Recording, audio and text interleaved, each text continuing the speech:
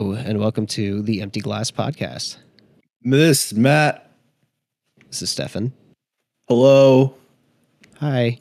And welcome, one and all. Welcome, everybody. I hope everybody's had a good week so far. How have you been, Matt? I hope everyone's had a shit week. Welcome, everybody. Wow, very, very cordial of you, sir. Very, very cordial. We are the yin and yang of life. I never renamed the stream, but I think I'll just do it after the show. Why not? Who cares at this point? Fuck Not it. Like anyone's watching. Anyways, do you like my background on the stream? I guess I do, yeah. I think we're only going to be talking about Star Wars for maybe a hot second here, but yeah, not for too long. But it's nice. It's just Coruscant. I think it's the audio listeners. It's just Coruscant with ships. I think it's the right vibe to get Star Wars out of the way, so we can talk about other shit. Yeah, I think so too.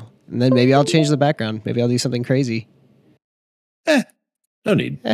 Hey, my Drobo just connected to my computer, so if the stream glitches out or something, I'm so sorry. It's been temperamental today. That's my hard drive. Damn, dude. Well, I hate so far you so for good. It. So far so good. So just crossing my fingers that it doesn't interrupt anything. Anyway, yeah, let's talk about Obi-Wan. Let's get that out of the way. First of all, called it. Just putting that out there. Yeah, you definitely called it.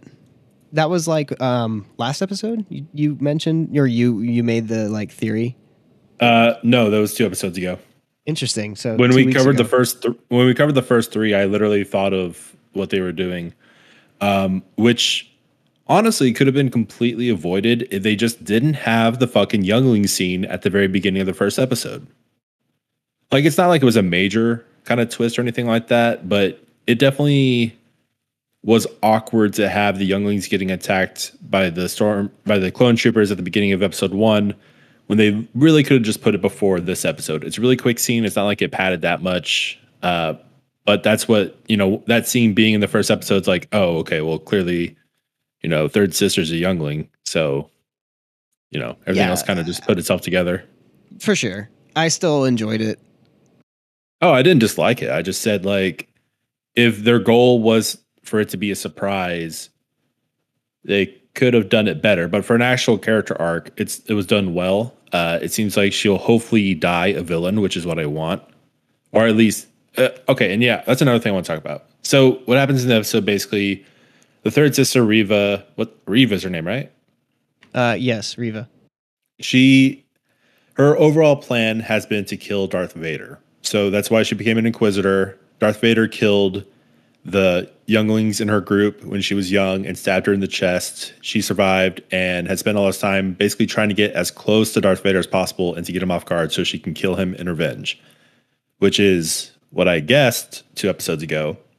And it's not a bad arc for a character. It really isn't. My only gripe with it was I wanted her to stay a bad guy. I don't want her to be redeemed. At the end of this episode, what ends up happening is Darth Vader stabs her just like he did when she was a kid. And it seems that she's still alive and learns about Luke, basically. So more than likely the next episode will be her on Tatooine to some degree, which I'm hoping she dies in Tatooine because I really like her character. This is another kind of close the book situation. I really want her arc to end on the next episode. I don't want her to be found in other Star Wars extended lore shit. Just because it's a very one-note character. She's good. I like her. She's actually been refreshing, as I said, but there really isn't that much room for her. And I don't need another redeeming arc in Star Wars or really another story. It's all these characters all villains will become good guys at one point. I'm like, no, just have her die. It's okay. Thoughts? Yeah, I mean, I agree. I think they might still keep her a villain. It seems like she is probably, I don't know. It's odd because it's Vader never knew about his kids until later on, until Luke. Well, I guess he did. So, he knew about one kid. He knew about Luke, at least. He knew there was one child. He did not really know where they were, even though they named the kid after him, Skywalker. But, fair. Well, Vader's the one to tell Luke that he's his father, so he has to know somehow. And maybe this is going to show like a moment of understanding from Vader. Maybe that's what they're leading up to. They'll keep third sister evil. She's going to maybe try to get back in with them because she knows this new information, and Vader might find out about Luke, but then like destroy the people around him and keep Luke safe because he's like, I'm not going to mess with that kid. Who knows? I would not like that. Yeah,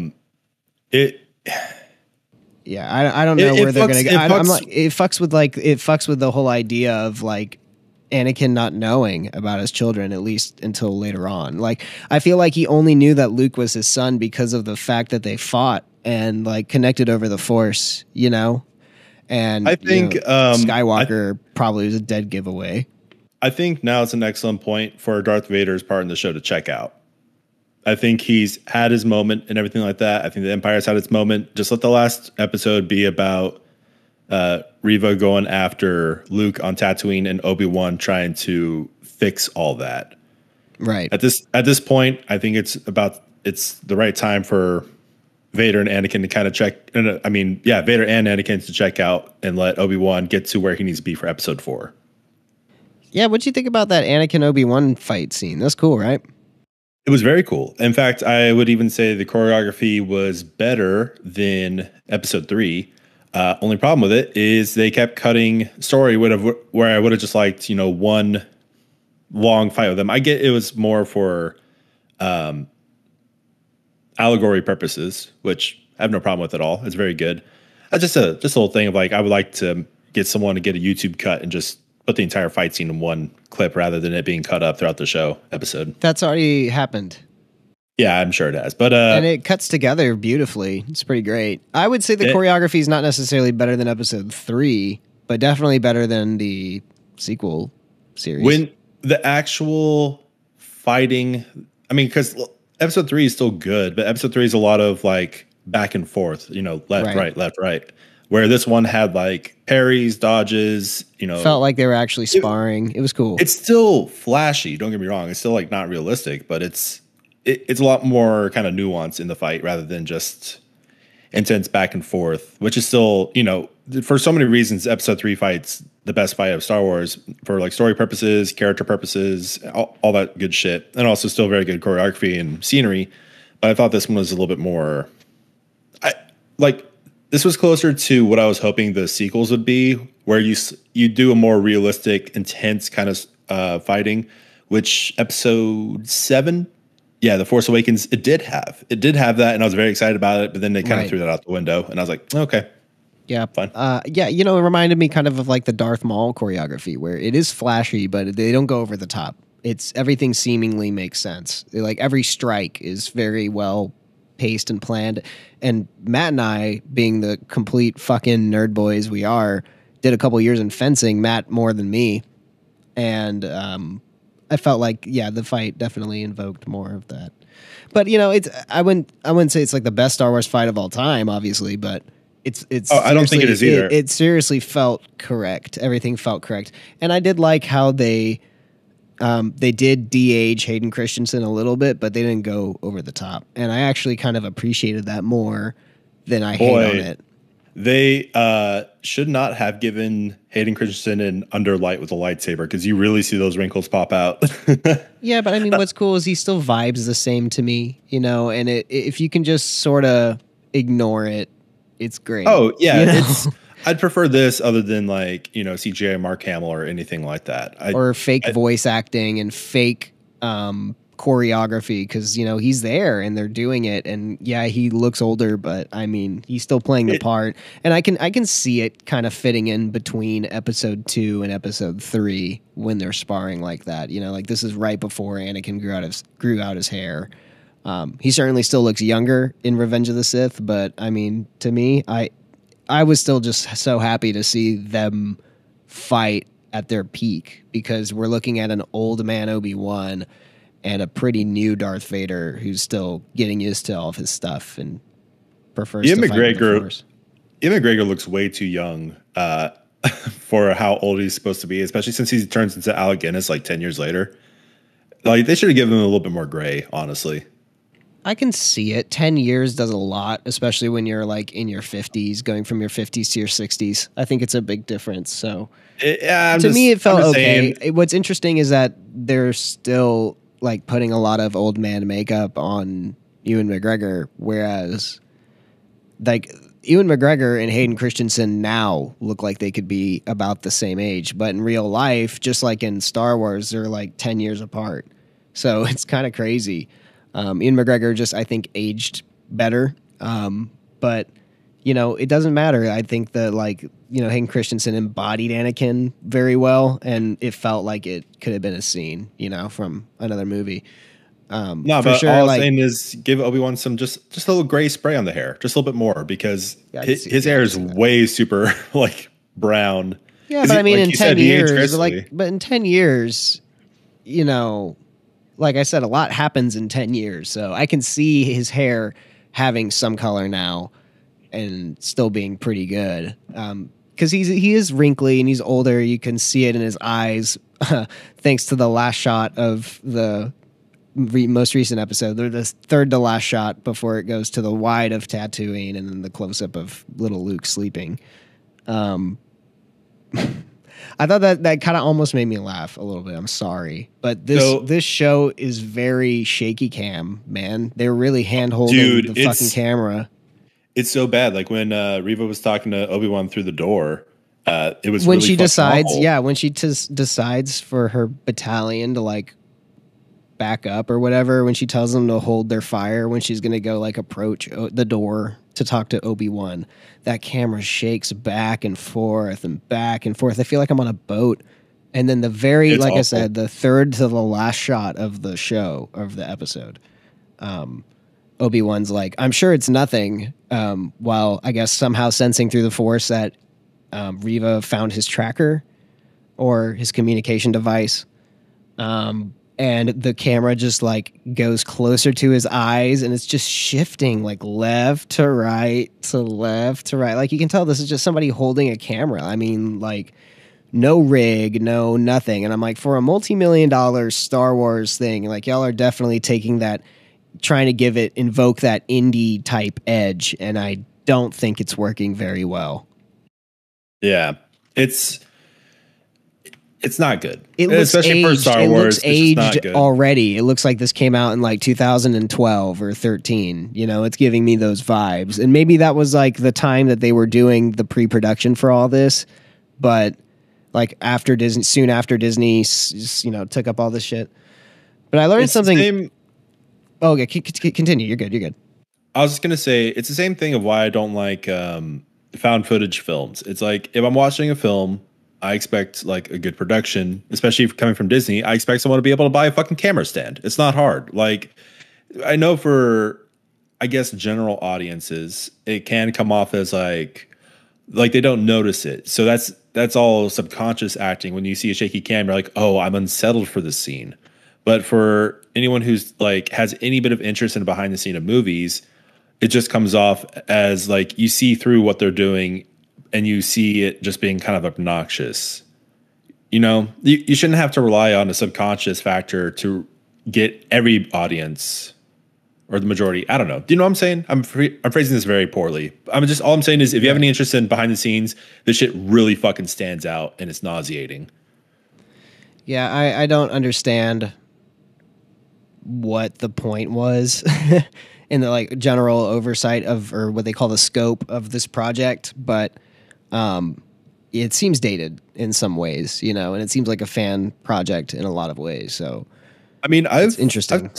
I've talked to like my girlfriend's really not into like movies too much, and like we watched something with a shaky cam, and I was like, man, this camera's like annoying. And she's like, what are you talking about? And I was like, the camera's moving all over the place. She's like, is it? Like she really didn't notice it. And that's just because, I mean, I remember back in Man of Steel, that was only part of time where I kind of started to notice it, but you noticed the fuck out of it. And I don't think I really started paying attention, or I didn't nail on the head what was going on until you said that. I'm like, oh, that is what's up with it. So just for people that aren't movie heads or movie buffs to that extent, they don't really care, I guess, which is nice. I want to say the first time I noticed like incredibly shaky cinematography type work was probably like Blair Witch Project when I was like 11 or 12, watching it at Richard's house, and that movie like basically made me sick. Well, that's a different thing. That's a well, look, but it kind of builds up to this. All right. Yeah. So that movie kind of made me sick, and I was like, dude, like that like gave me motion sickness. All right. And then Cloverfield made me sick in the theater. Quarantine made me sick in the theater. So I'm like, dude, okay, handheld found footage type films, like even Paranormal Activity. I'm like, I'm losing my mind here. I can't really handle these kinds of movies. And it wasn't until like Paranormal Activity where I would watch other movies and I would start to kind of feel a little bit sick. And I'm like, why do I feel a little bit sick? Well, lo and behold, I'm starting to notice, I start looking at the edge of the frame. And once you start learning that, like, once you look at the edge of the frame, you can tell when it's zooming, you can tell when it's moving, you can tell when it's a handheld shot. Dude, I started getting fucking motion sickness from that. And so I went to go see Man of Steel, probably with my ex-girlfriend at the time. And your friend Matt. And you, right? And I was literally getting sick during that fucking movie. I was like, dude, I cannot look at the screen, and I got a raging headache. And it's because not a single shot in that. I mean, I will give it to Obi-Wan that they do have a lot of steady shots, and I'm like, good, stay there. You know what I mean? Like, I catch myself thinking these things, but they don't. And, Man of Steel just had me like literally looking away from the screen, looking down away. And like, really, I couldn't enjoy that movie because it's just too much. Literally every shot is fucking handheld. And I'm like, there's a time and a place for that. And then I go to a movie like Brick by Rian Johnson, and that's all handheld, but you can tell they're trying to stay as still as fucking possible. And that scene where he's like running straight, like, dude, that camera holds so still. And it's handheld, but like they are making an effort to keep the handheld shots as steady as possible, which is impossible, but I'll take a little bit of movement over some dramatic twisting and turning of the camera, panning up to Reva, or Darth Vader walking out of his ship, and it's just like you're walking alongside him, and I'm like, this is not the vibe. See, it's in my opinion, in my humble opinion, as not someone in the business whatsoever, I kind of think it can be a little bit lazy, or misguided artistry, because like I said, like that type of camera movement in the mainstream things, like majority of the time, I don't know about the other percentage, but the majority of the time it's used as a artistic interpretation of losing control. Like that's why in Obi-Wan you see it when he's talking through Reva, like their back is to the wall, like the situation is so out of control and everything that the camera's out of control. Like quite literally. I disagree, because I mean it's out of control in a bunch of different places too. I mean, in places where it really shouldn't be, like Owen talking to Obi-Wan, Yeah, but that's a situation of Obi-Wan feeling like unwanted or something like that. Also, Obi-Wan talking to the other Jedi in Tatooine, like that was really shaky as well. And that's to kind of stipulate like, oh, his perfect moments out. It's to literally destabilize yourself from the situation, like Obi-Wan is being destabilized, or some other characters being destabilized. Like I believe that's a general mindset of shaky cam, not just in Obi-Wan, but in a lot of things. It's to make you feel destabilized, or in the case of Man of Steel, it's supposed to make something more realistic, which is more misguided, absolutely, in my opinion. Because at the end of the day, you see a guy flying in space, so it's just going to be unrealistic. It's fine. So suspension is disbelief. I can agree with that. But what I disagree with is it's not so much that it does work in some of those cases, but it's an outdated approach and it's jarring. And we know that now. I mean, there's Ronin. I can go buy myself a Ronin stabilizer for like $300 right now, and it'll do way better cinematography than what was in all of Obi-Wan for $300. Or I can get an iPhone stabilizer and get more steady shots that are cleaner than what we see in Obi-Wan. I do think your first analysis is, in this case, is more correct, that it's just kind of maybe coming from a place of laziness or not enough production planning. Well, hold on. Whatever. Hold on. You didn't let me finish my point. So either way, because like I do think in some circumstances it is just completely or I think in all circumstances, it is misguided for the most part. I think it's used as a kind of artistic interpretation, laziness too, but artistic interpretation of like trying to like get an audience unhinged. But either way, it is outdated. I agree with you there. And it is, I think, in my opinion, a bit of a crutch in the sense that like a movie or show's story should get you unhinged, should get you uncomfortable more so than a camera work. If the camera work is making you uncomfortable, which I think some cinematographers think they're helping in that situation, I think it's wrong. You should keep the camera still for the most part, or you should do your best to keep the shot in frame, and the story and the actors are the items that make you uncomfortable, not the camera. Like, absolutely, period. Absolutely. Use the space, use lighting, use something. Sorry, I bumped the mic 3 times. Well, you said lighting at the same time our background started lightening up. Wow, crazy. But totally use lighting, like do something else. That's where I'll give it a little bit to J.J. Abrams, because at least, he can hold the fucking camera still or put it on a rig. But his lighting's outrageous. At least in Star Trek. At least in Star Trek, he kind of dialed it back a little bit in Star Wars, but definitely still used it. But you got to admit, like, think about the shot when Kylo Ren stops that laser bolt. I mean, you see that bolt in action. It pans all the way around Poe and all the way back to Kylo Ren without shaking a single bit, So it's like, well, that was a tense, awesome scene that made you feel out of control without ever shaking, You use a simple pan and zoom. The fuck?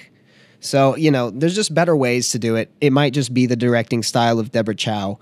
But she did such marvelous work on Mandalorian and so clean, I don't remember a bunch of shaky shit going on in her episodes of The Mandalorian. I mean, it's hard to say who's making decisions because, the cinematographer and the director are 2 different people, and the director does have final say for them usually, in a kind of corporate like Disney, it's hard to say who gets a final say, but you do let your DP do their work, but as director, you're supposed to have a video monitor, and you are basically your eyes on that video monitor. You're not looking at the set around you unless there's a wild special effect that you need to move away from and just let your DP do what they do. And you can't look at the monitor because you got to watch for this practical that's going to drop from the ceiling and make sure it's not going to kill anybody. So you're ready to call cut if you need to.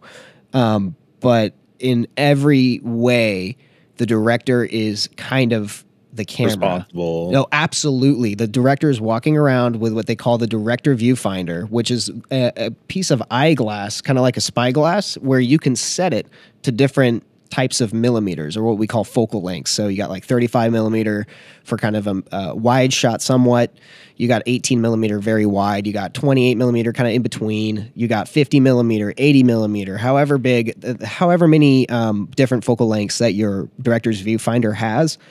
And you can also change your aspect ratio. So like on looking through the spyglass, it kind of emulates a camera, and it's the director's job to kind of pre-visualize the scene with a director's viewfinder and then relay that information to the cinematographer. In this case, we call it the DP, the director of photography. And the director of photography is supposed to use the director's vision and points as well as the storyboard to understand the shot. They block the shot first, so they pre-plan it, and then they actually do a take. And then sometimes it's multiple takes before they're done. So in my eyes, yes, it could be all these shots were planned. So if it was there, it's probably intentional that the camera is handheld. It was a director's choice, and it's the director's vision at the end of the day. And they're there to be the camera in pretty much every way. Right. But was COVID during the production of this? I think it was. Very likely. Very likely. I don't know what Disney's thing of it was, but it's possible maybe Deborah was not, maybe like not physically present. Like, I don't know. They like would digitally stream. Like, I'm sure she had to be. I don't know. It may have interfered in some way or another. That's not a pass or it's not a benefit or downside. Remember, their backgrounds are rendered backgrounds via their screen technology, which is running Unreal Engine 4 at all times. And that Unreal Engine is connected to the camera. And it's a soundstage, so you don't need a bunch of audio people. You don't need a bunch of lighting people. You don't need all these things. You really just need set designers and your actors and your props. That's it. And your camera, like whatever, however many cameras. This seems to be a one camera show, meaning every time they yell cut, they're moving angles. They don't have a bunch of cameras set up all over the place to capture everything. Maybe in the action scenes, but I doubt it.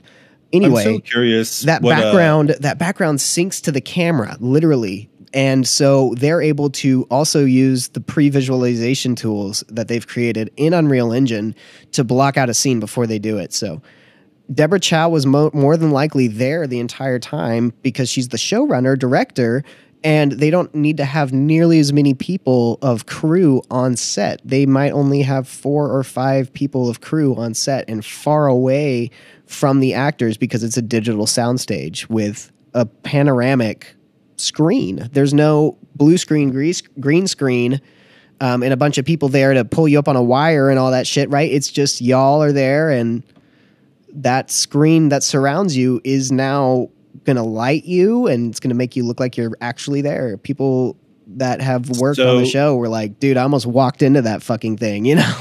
So question for you in your expertise, because you would think with something like that, especially where the background is synced with the camera and everything, wouldn't you think that the camera is on a crane, a very specific movement each time, and that the shaky cam is possibly digitally altered in editing? No, I think the shaky cam is there because of the screen being synced with the camera.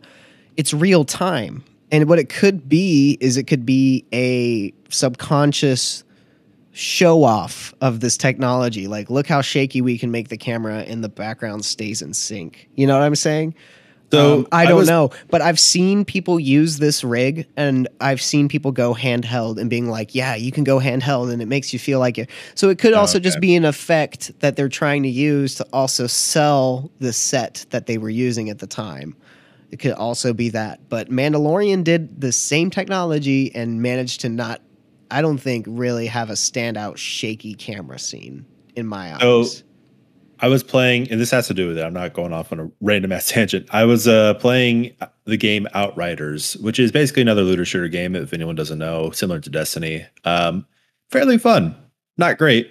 Not amazing. The gameplay's a lot of fun. I've been enjoying it. I'm actually going to probably play tonight. But the cutscenes, first of all, the story are awful. It's awful. You can skip every single cutscene if you want to. But the cutscenes have shaky cam. Like it's a lot of movement there. And I'm just like, why the fuck would anyone, I mean, that's pretty much going into Unreal Engine or whatever engine it was built on and just literally pivoting the camera every few seconds to make sure it has almost a fluid movement or something. I'm like, why would anyone take the time to do this? Again, it's used by motion capture. So my guess is that the cutscenes they did with motion capture had the actors in the bodysuit, and that camera. I doubt it's motion captured. I doubt it. And the camera follows those actors, and it's a real camera hooked up. And it's like it's a digital camera, but it's real. I mean, I can do it with my iPhone. I can sync up to my iPhone using Unreal Engine and move it, and it will literally sync up to the camera. So that could be very well what they did, is that they like Bluetooth or used the Unreal Engine link tool to link to their fucking iPhone, and then controlled the rig using the gyroscope in their iPhone to make that intentionally shaky or make it look like they're holding the camera, or even move the camera around like they're filming it. That's probably more than likely what they did. Well, it's fucked up. The point is, at the end of the day, Disney representatives, future cinematographers, future directors listening to this podcast right now, because we know everything about the industry, even though we've never been on a big project or anything like that. But don't do that. Don't shake a cam. Hold a still shot, or if you're doing an independent movie, hold that shit as solid as you can, like they do in Brick. That is your lesson for a day. You may turn in your homework at the end of class. Yep. And so all in all, where would you put? Sorry, we went on a huge tangent there about camera work and stuff, but where would you put the latest Obi-Wan show? Did you like it? I did. I would say I enjoyed it.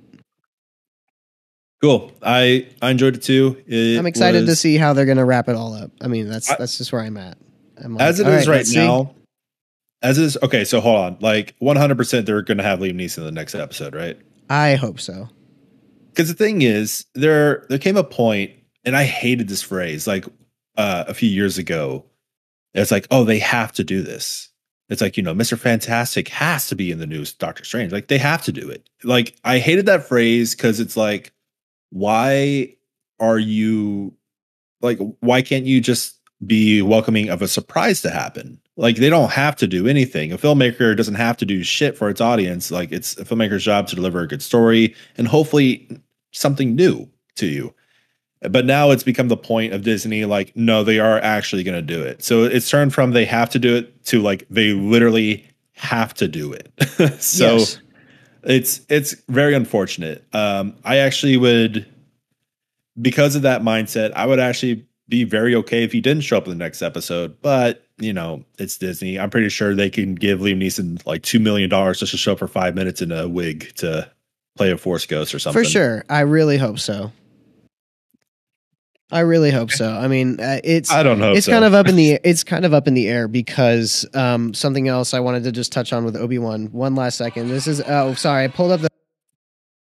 I don't want to get our stream fucking banned because it played 2 seconds of a song that's apparently copyrighted by different people, and I didn't know about this. So on Instagram, on the Obi-Wan or the Star Wars Instagram, they posted like a sneak peek trailer for episode 5, which is the most recent one.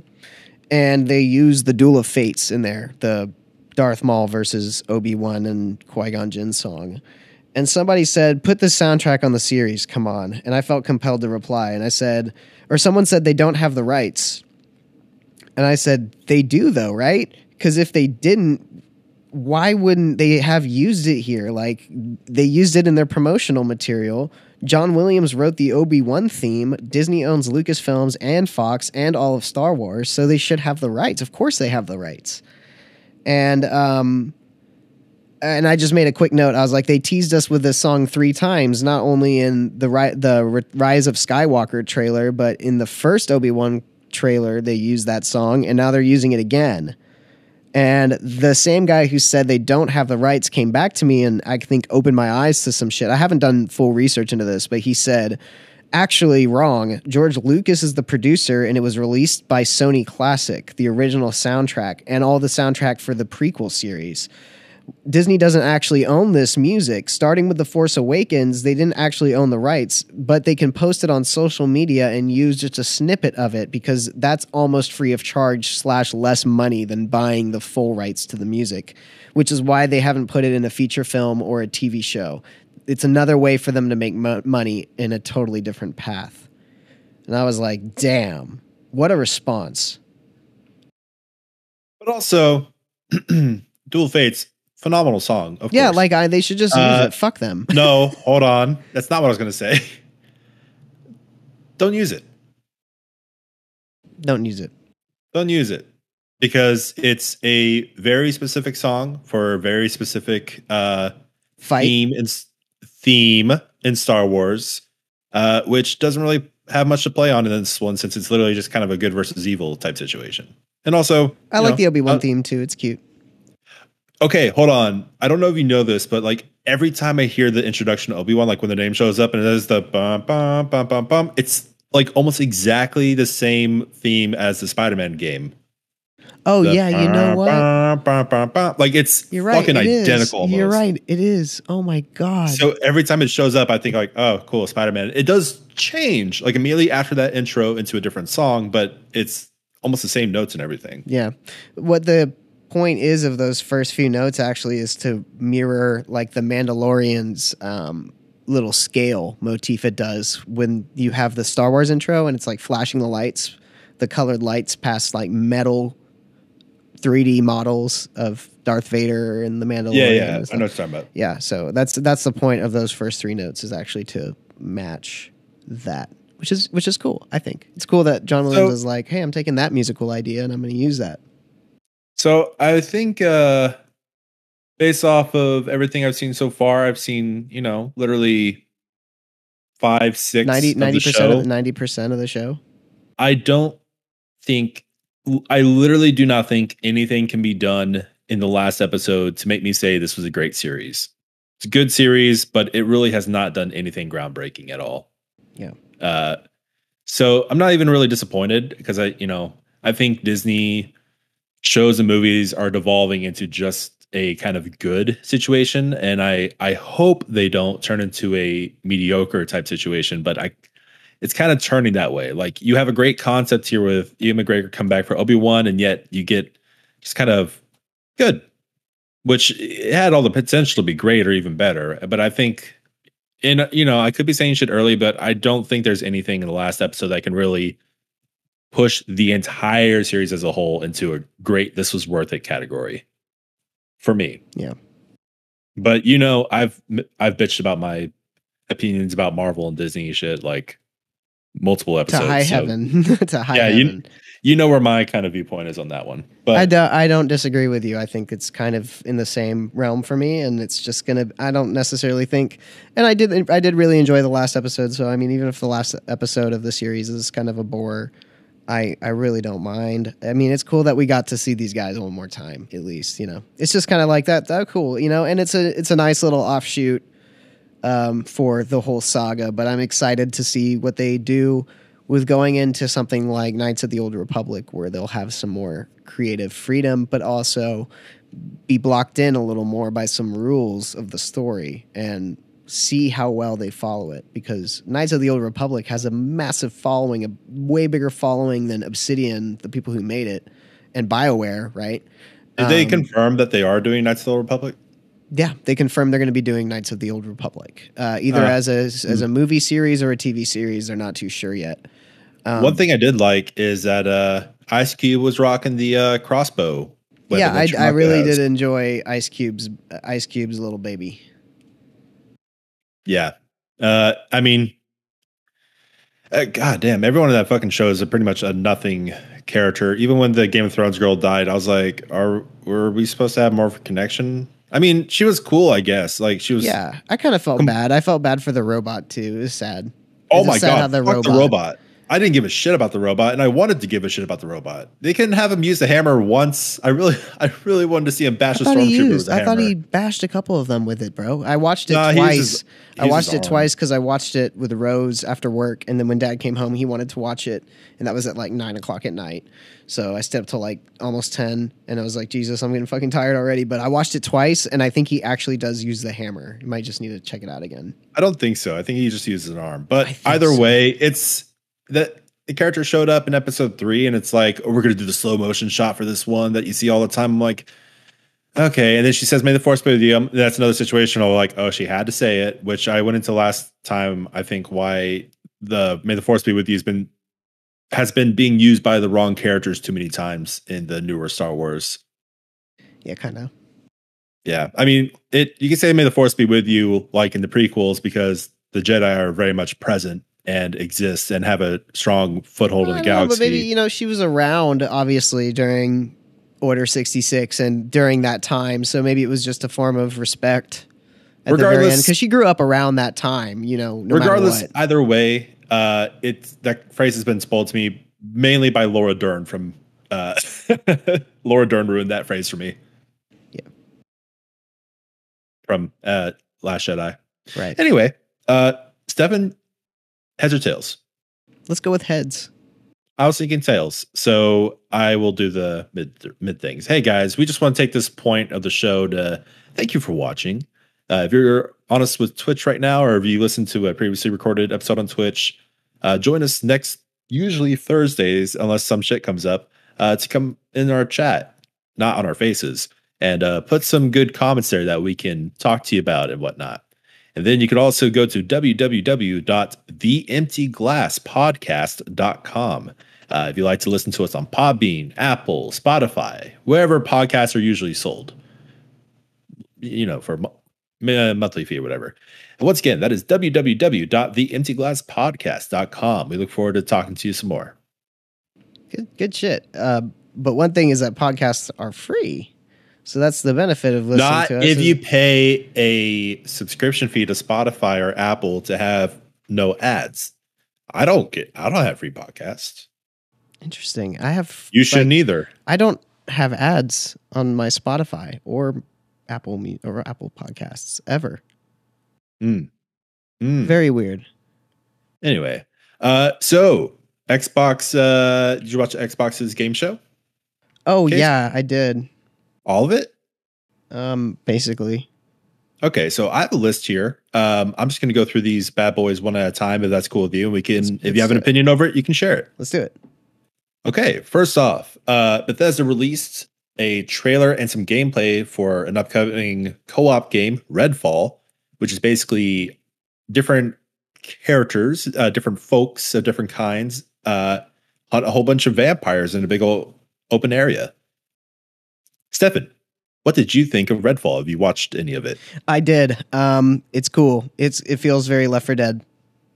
That is what a lot of people are saying. It is very Left 4 Dead and its kind of feel and everything like that. Love the gunplay.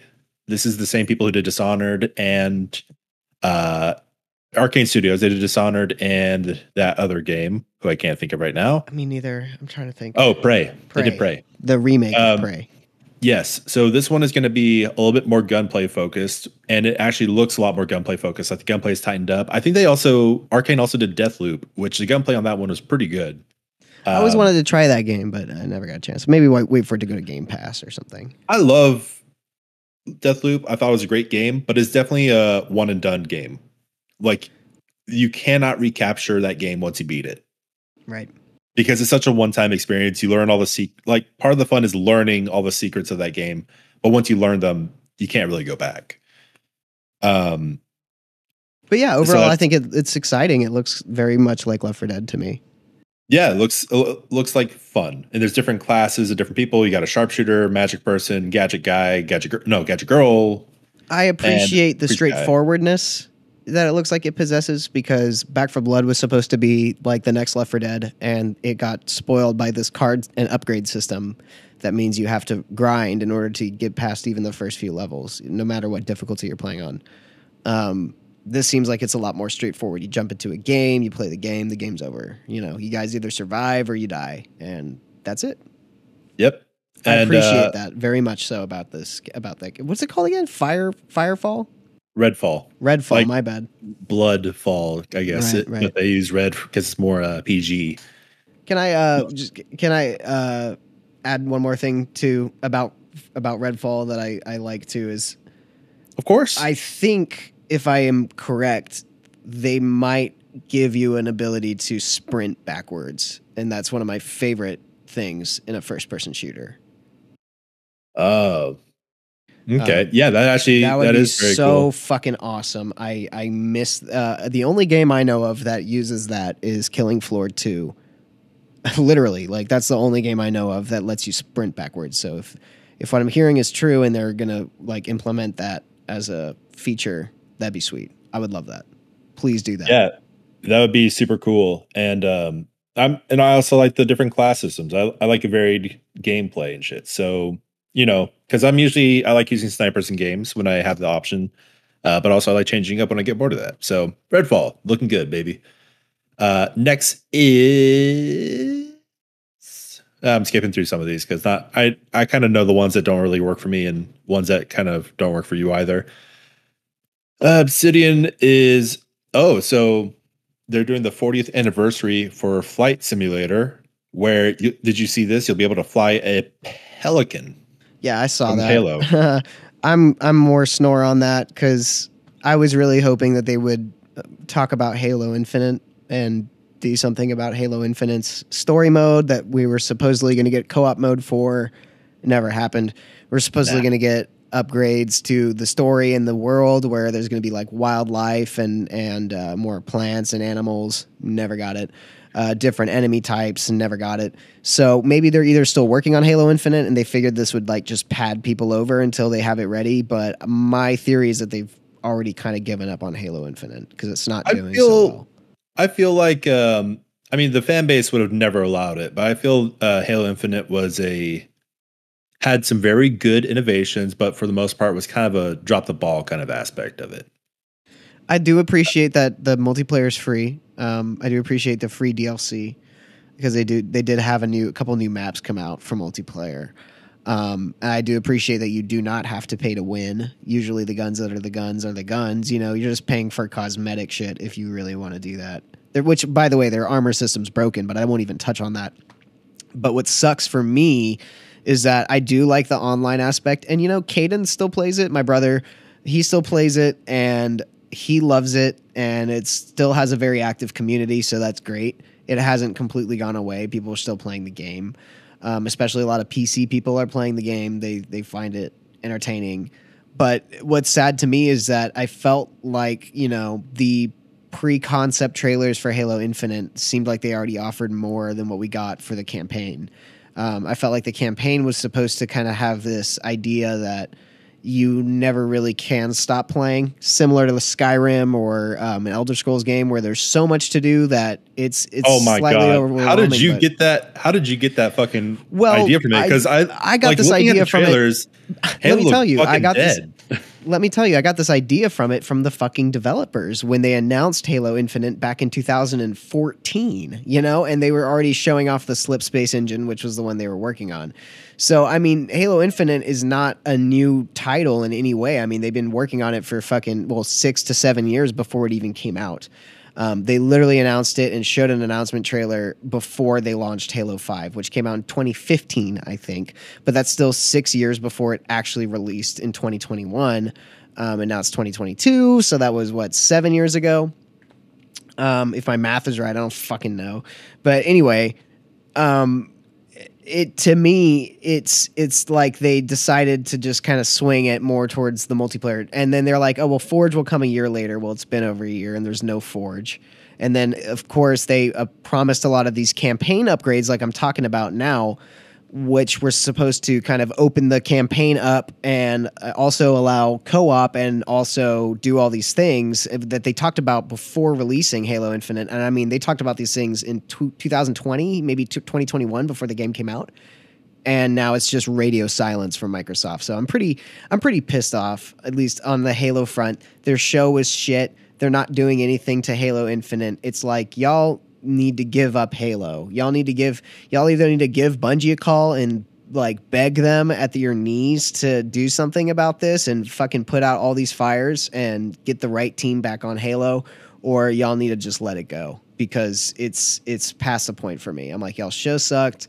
There's so much dishonesty going on.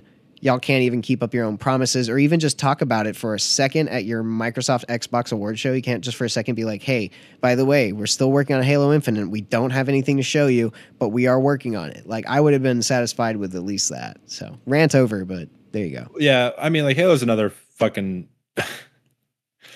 Halo's like another Star Wars situation. I'm like, you know, the fan base will not allow. If I want to play Halo, I'll go put Halo 1 on the Master Chief Collection and fucking play it. And that's my, hey, play Halo 3 for the campaign and then say, great, awesome, that was fun, bye. Don't make a Halo game because you have to make a Halo game. Make a Halo game because you have a clear set goal idea. But yeah, and you want to make a Halo game. Exactly. Yeah, you want to do it. You're passionate about it. And I'm sure there's plenty of passionate people in there, but whoever's making like final decisions or whatever in the Halo realm is fucking dropping the ball hard. But moving on from Halo, you know what I'm excited for? High on Life. What? The Rick and Morty co-creator Justin Roiland High on Life game, which looks fucking fun. It's stupid but fun. Like, your guns literally talk to you and talk shit as you go through like a sci-fi kind of realm and like stab ants with a talking knife that is a knife, and that's just brilliant. I love it. I'm actually watching the trailer just kind of in the background. Somehow I missed that. Oh, you know what? I did see this one. Yeah, I did see this one. Yeah, and it looks really good for like a IP essentially. And I played the Rick and Morty VR game, which is kind of the same ilk. And they also did the Trover game as well. And if you're not a fan of Rick and Morty's kind of comedy, which I'm not even a super fan, I watch Rick and Morty like every once in a while, and I pretty much forget most of the episodes. It's still just an interesting concept that I'm looking It's sort of like Doom. I can see like Doom inspiration here.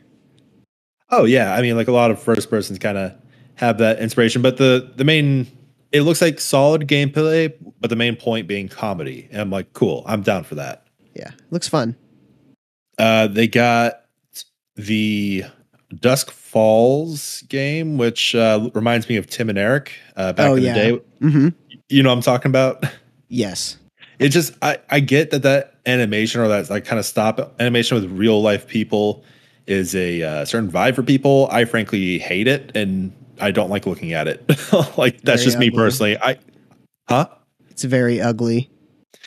I get this. There's a charm to some people, but not for me. But the next big thing I was very excited for, and this is very recently, I really got into Forza Horizon 5 after recently kind of putting a nice little bow on the Hot Wheels game. And then I found out that Forza Horizon 5 is getting a Hot Wheels DLC edition. And I'm so fucking ready for that. That's going to be, I like, honestly, it looks great. It looks like so much fun because more games need to have big ass loops and side driving in the ridiculous degree. You know, Grand Theft Auto did it. Now Forza's doing it.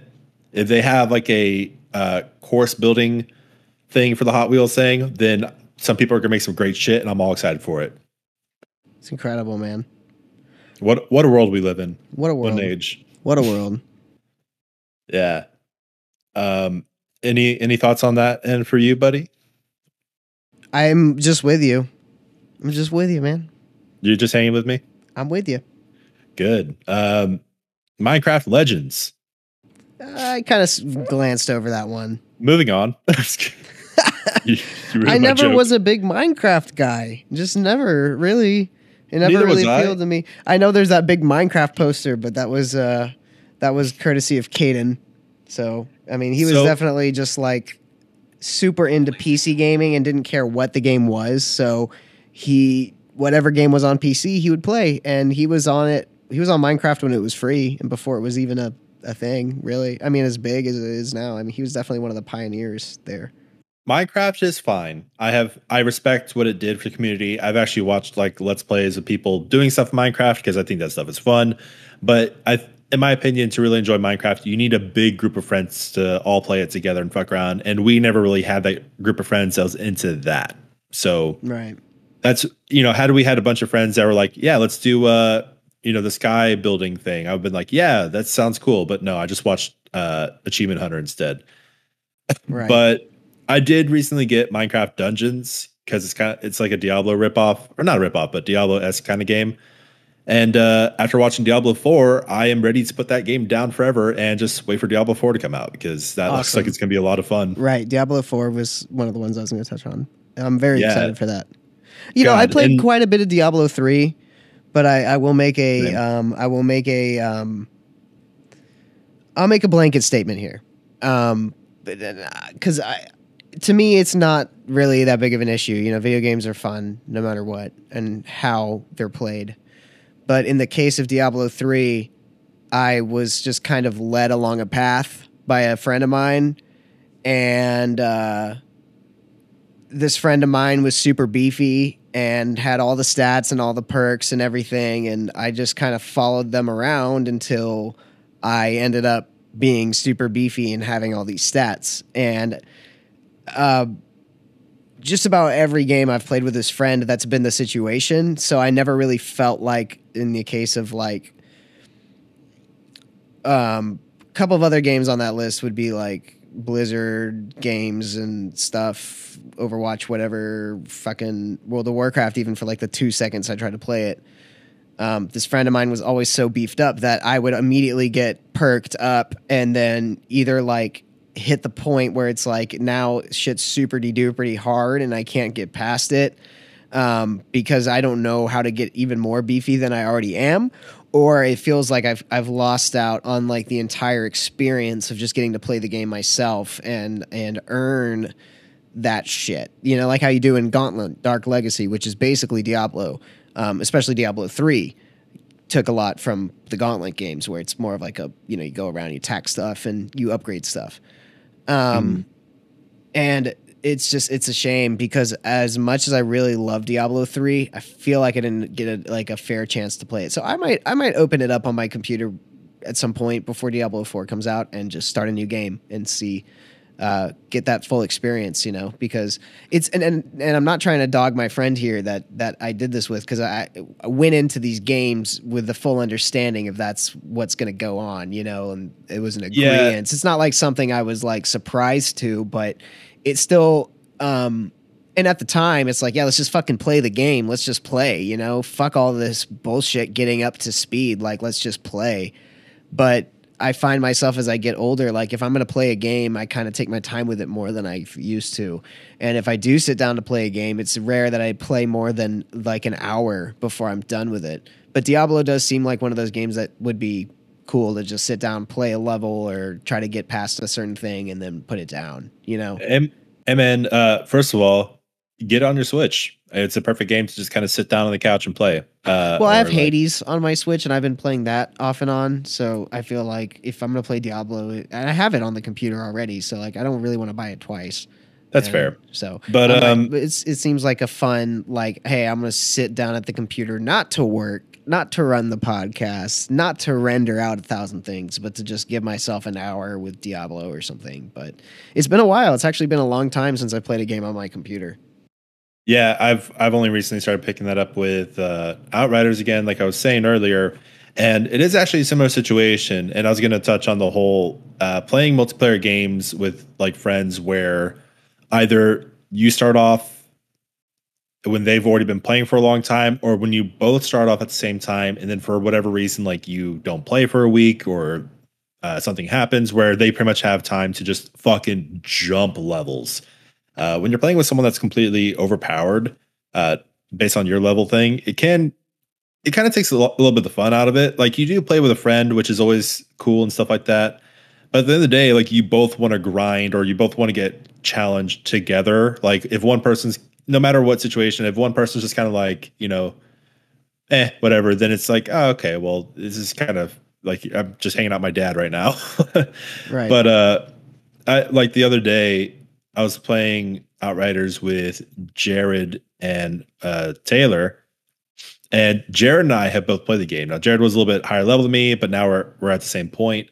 But Taylor, we were at the end game shit where Taylor was very early on, and we were playing at his level, so we were both completely overpowered. Our thing was like, okay, we're only going to use like the pistol, which does shit damage, and mostly do emotes on enemies to just basically be bullet sponges for him. But so it's a kind of situation of like, oh, okay, it would be nice to like kill more people or get really pushed. Like yesterday, it was just me and Jared, so we did end game shit, and we were both fucking dying and like, okay, we got to push this, do this. Hey, we're popping down over here. Like, it's a lot more tactical and stuff. So it's a formal thing.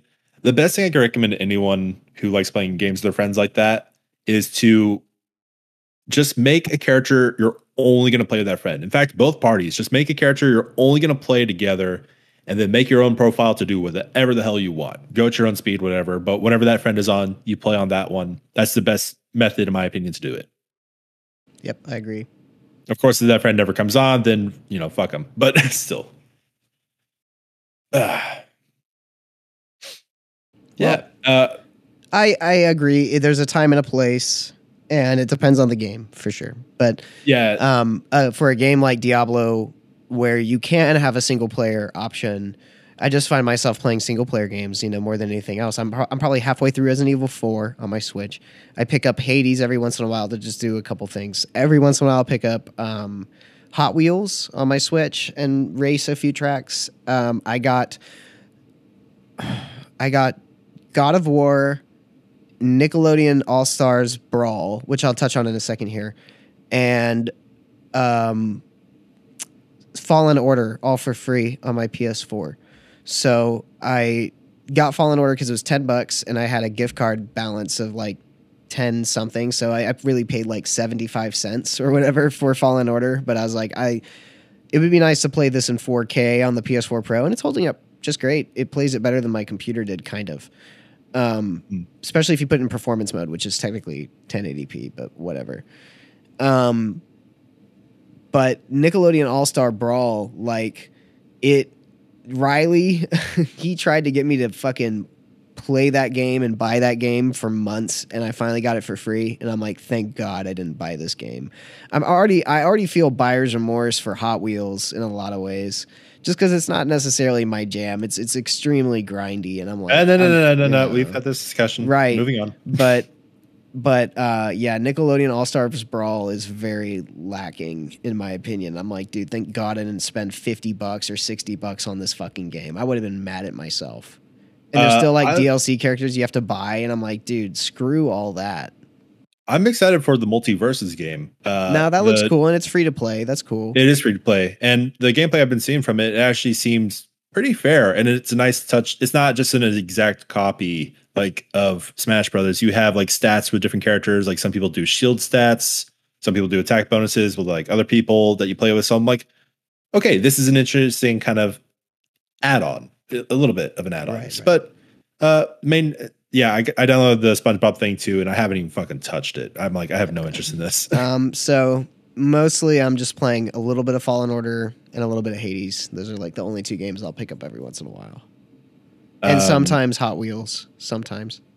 It's another game I'm glad I didn't pay full price on, but I'm still... Bro, stop. Still.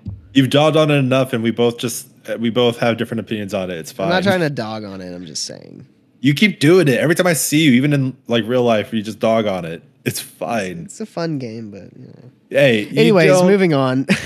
So, fucking Starfield.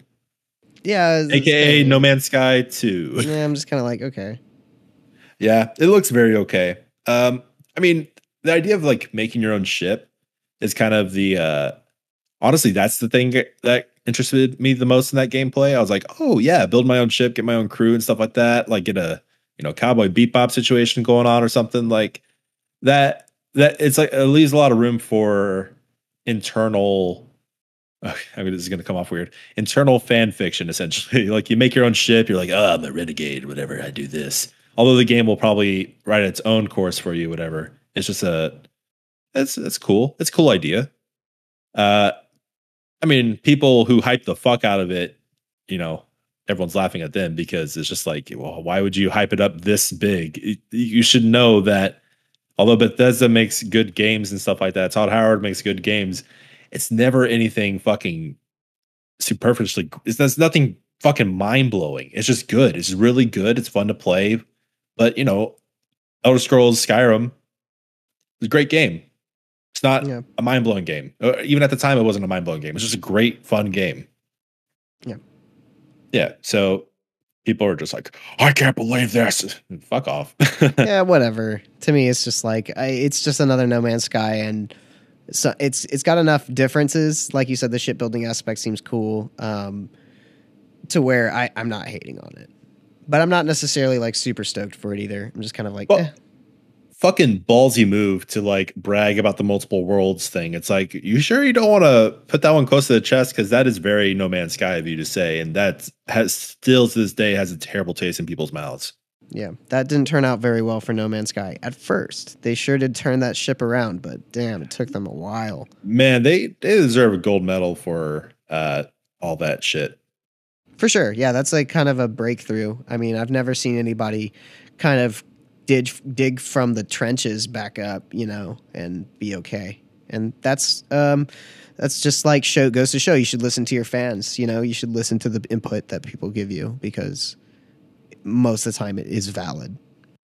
Yes, agreed. Which as a young company, they did a great job of doing. Hopefully they stick with it. I think they're already working on a new game, and I hope they kind of stick with it. Was System Shock remake announced on the Xbox showcase? Or was that a different showcase? Okay, I think it was talked about. I don't remember they showed any gameplay footage. I didn't actually watch the live stream. Or I kind of did, but I browsed through it really quickly because it was already over by the time I started watching. Well, System Shock looks awesome. It's a remake of the original, but I believe it's the same team who made BioShock. So, yeah, that looks cool. Switching a little bit over to the Capcom gameplay thing. I know this is running a little late, but I really only had like one thing to talk about from Capcom. Okay, because everything else was pretty much meh. Did you watch that at all? I didn't. Oh wait, you know what? I did see a couple things just from like our group chat and looked up a couple things. Didn't see shit about Beautiful Joe on Switch. Another year, another no Beautiful Joe on Switch. Fuck Yep. it, I'm fine. I don't want to talk about it. So, Exo Primal looks pretty interesting. Yeah. Did you watch any gameplay on that one? I did. I saw that one. That was interesting for sure. So, first of all, the ability to switch weapons and switch classes, or in this case, armors, while you're playing whatever mission, more games need to do that. That's a cool feature. You should do that. Just put that out there. Design of the world is pretty cool, I thought. It is cool. The hordes of dinosaurs coming at you is very World War Z, which I have no problems with whatsoever. This is probably one of the only games I've ever watched that has made me want to be a Shield character, because the Shield animation and gameplay looks fucking sick. Like you see him charge at it, you get the weight of like whatever giant creature or multiple creatures coming at the Shield guy, and then you see like your percentage going down of how much you can do until you fucking push them all back, and it just looks really satisfying. That's the best thing I can say about this. This game looks really satisfying to play in a lot of aspects.